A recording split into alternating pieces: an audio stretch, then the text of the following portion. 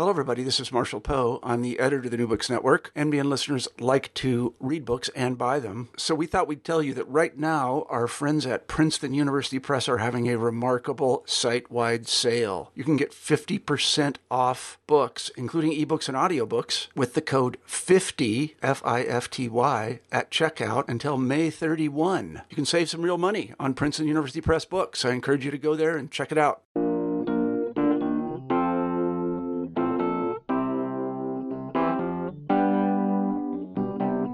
Hello there, I'm Jason Schulman, and this is New Books in Australian and New Zealand Studies. My guest today on the podcast is the historian Meredith Lake. She's here to talk about her new book, The Bible in Australia, A Cultural History. It's published by New South Publishing in 2018. Meredith, welcome to the show. Thanks so much for having me. So, Meredith, you opened the book with the image of the surf gang leader, Koby Abberton. Maybe you could tell us what's going on with that image. Well, Koby Abberton is the leader of a surfer tribe based at Maroubra in Sydney's southern suburbs. And he has a tattoo from shoulder to shoulder across his chest, my brother's keeper. And it's a phrase from the book of Genesis, from the story of Cain and Abel, where one brother murders his other and then says to God when he's called to account, am I my brother's keeper, to kind of absolve himself of any responsibility for his brother's well-being. But when Koby Abberton has this tattoo and the Bar Boys use it as their slogan, they print it on board shorts and kind of part of their surfwear range, for them, my brother's keeper is actually an affirmation of their loyalty to one another and the primacy of that kind of tribal identity, their solidarity with one another. And so for me, it was just a really compelling example of where the Bible crops up in a really surprising place, even like the hyper-masculine subculture of a suburban beach. And it's used in ways that are quite different to what's traditionally been taken as the traditional meaning in the text. Its meaning's been subverted and reshaped and put to totally new uses. And so for me, that tattoo, Koby Abberton's tattoo, pointed to some of what's so fascinating about the Bible story. It's not just the sole property of the churches or a text of religious devotion, although it is, of course, all that as well. It has this life of its own beyond what's traditionally within the confines of religious history, and it's really surprising and engaging. So the image of Koby Abberton with this tattoo, sets you on this, lets you to this great phrase that you use a few times throughout the book, and that is that the Bible still gets under Australian skin. What do you mean by that? I mean, picking up and playing with, I guess, that image of the tattoo, I think it's really appropriate to sum up the story of the Bible in Australia in that it's got a physicality to it as well as a spirituality to it. But there's something indelible about it. And that's not to say that the Bible has a permanent place in Australian culture, but when we look back over the 230 years since European colonists brought the Bible to Australia as part of the baggage of the cultural baggage that they brought with them, we can see that it's been a deep place that it occupies in Australian cultural life and in political argument and all those things. And sometimes, like tattoos, it can get fuzzy around the edges, like an old tattoo. Some people might regret that the Bible has this kind of influence, like some people regret their tats. But at the same time, the intricacy and the indelibility of the Bible's impact, I think, is something we're still living with, even though, in many ways, our Christian faith no longer has the kind of pull on the Australian imagination, no longer the same centrality to the Australian experience that it did 100 or 150 years ago. And so the tattoo image, I think, called my attention to that idea of being under the skin. And as I explored it through the book, I found it really explanatory in that way. You're a scholar of religious history, but this isn't a story just about religion. It's really about how the Bible as a book is used in secular contexts. And the key thing I think that really flows throughout your book is that a lot of those spaces are contested. So how have Australians kind of fought over the Bible in cultural space?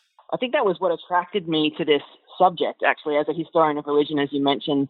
By putting the Bible at the center of the story in the sense of what have Australians thought about it, how have they encountered it, how have they argued about it, the contest actually brings into the same frame and the same narrative the believer and the skeptic, the devout and the atheist. And the ability to look at the spectrum of responses is part of what I found really exciting about this approach to Australian cultural history. But the contest, I would argue, is kind of really crucial.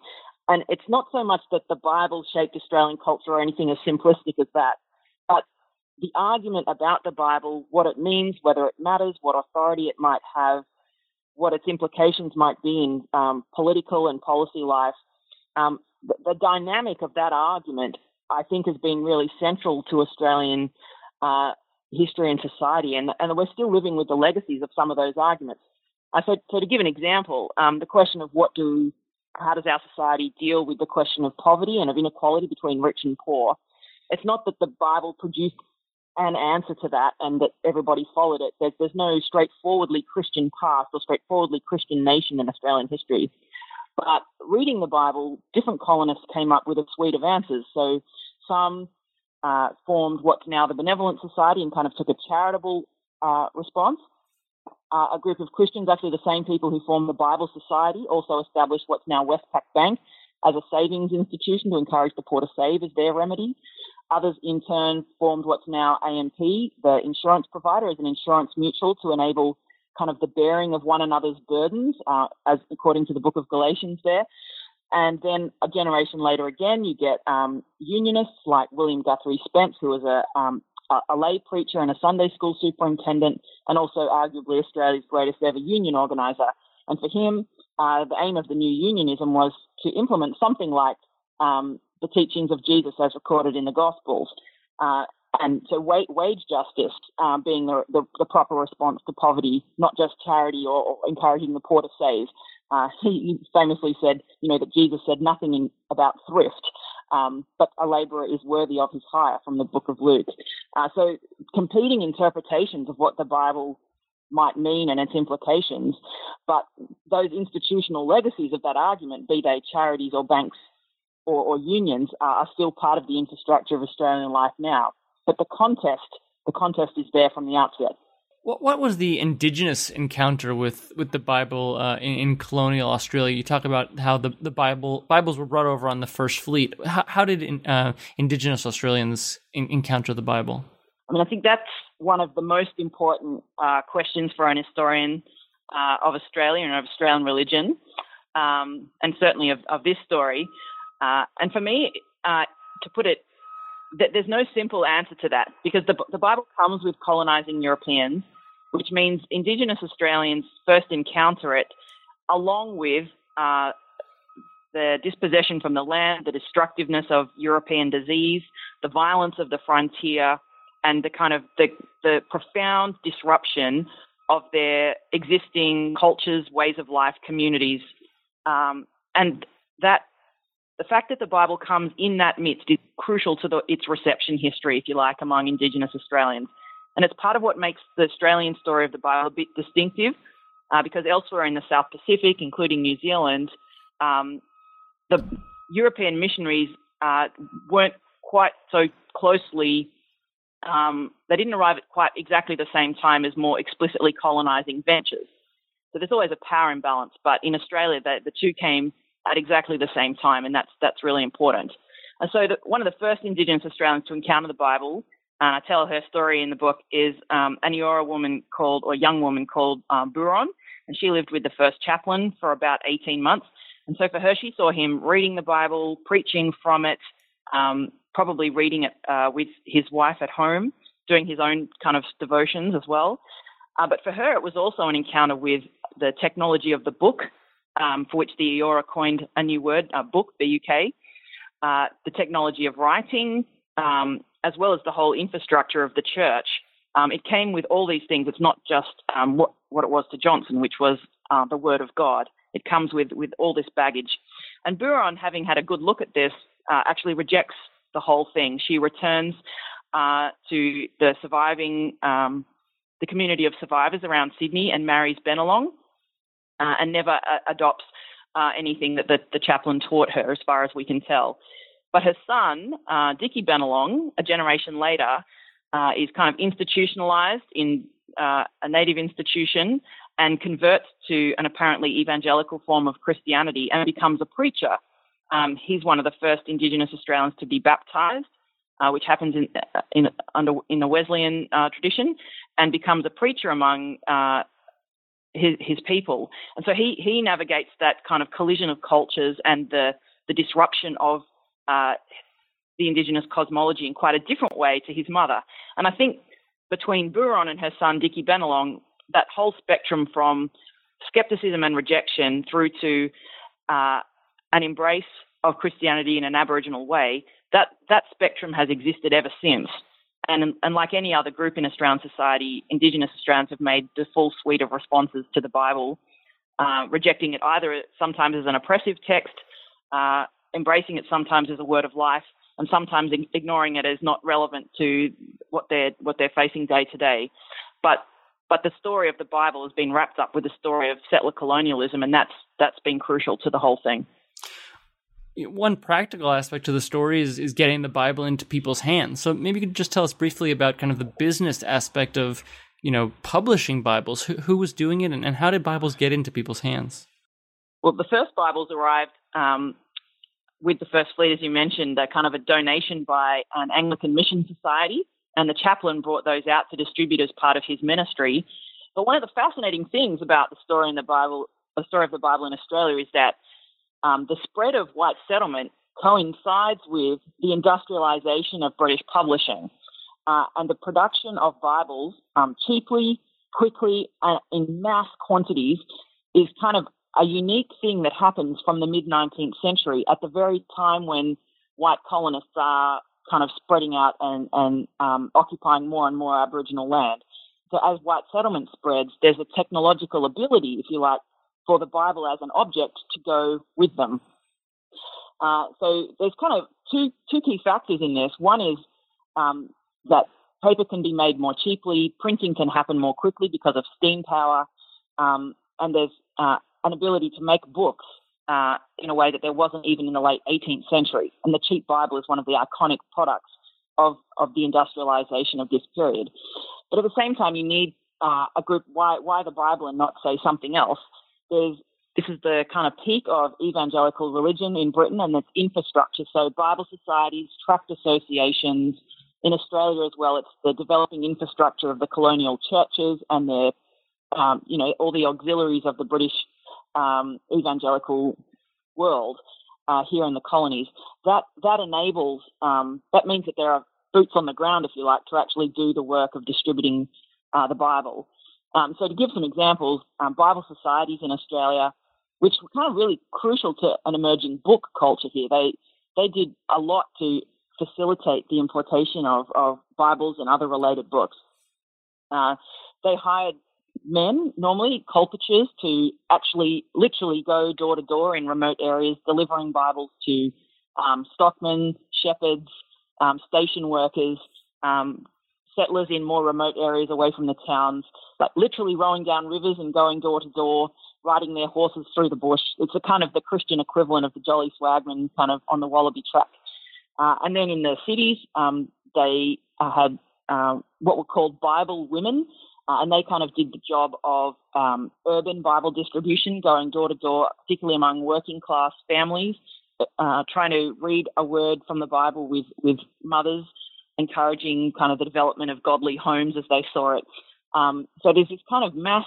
I would argue that the distribution of the Bible was almost a popular cause in the mid-19th century, something people donated to, settlers donated to as a mark of their respectability, and something that they saw as a kind of civilizing venture for their own among white settler society, as well as that's also the peak of kind of religious adherence and participation among the settler community. There's a drive to see the Bible distributed and understood that's probably been greater in the mid-19th century than at any other time in Australian history.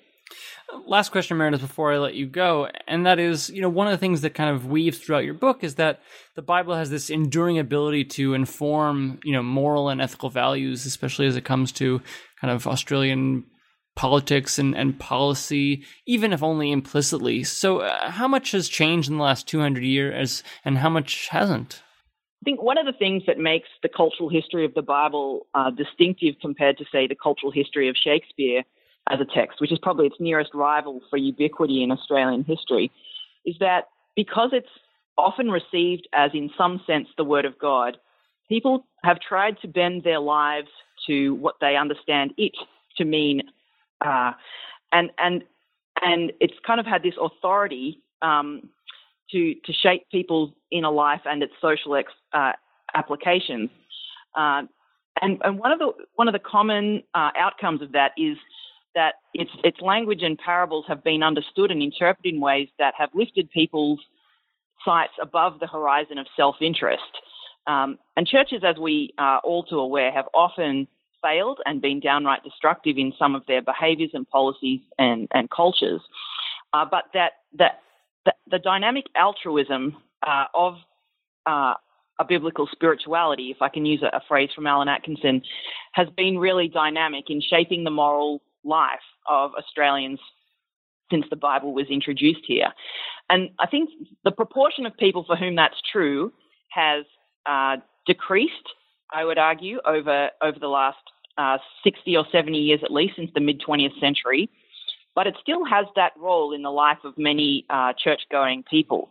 But even more broadly beyond that, I mean, this is what was interesting to me researching the book, was people who are no longer consider themselves Christians, if they ever were, who don't participate in church communities or anything like that, but who recognize in, say, the parables of Jesus or something like that, a moral vision that remains compelling. So the novelist Christos Tsiolkas, who wrote The Slap, his award-winning novel The Slap, has talked about how Jesus' teaching about turning the other cheek is still something very compelling and important to him, even though he doesn't identify as a person of Christian faith. And there are lots of examples of that in kind of contemporary Australian culture. Reg Mombassa, the Mambo artist, his figure of the Australian Jesus, kind of there's a whole suite of kind of artworks critiquing Australia's inaction on climate change, its treatment of people seeking asylum, using scriptural figures in ways that often subvert the political consensus. And the way that even in the hands of people who don't consider it God's word, it still offers a vehicle for moral critique, often of established power. I think that's one of the fascinating examples of how the Bible continues to inform, even in a contested way, debate on these challenging issues that we face today. Meredith, I want to thank you for being on the show today. That's the historian Meredith Lake. Her new book is The Bible in Australia, A Cultural History.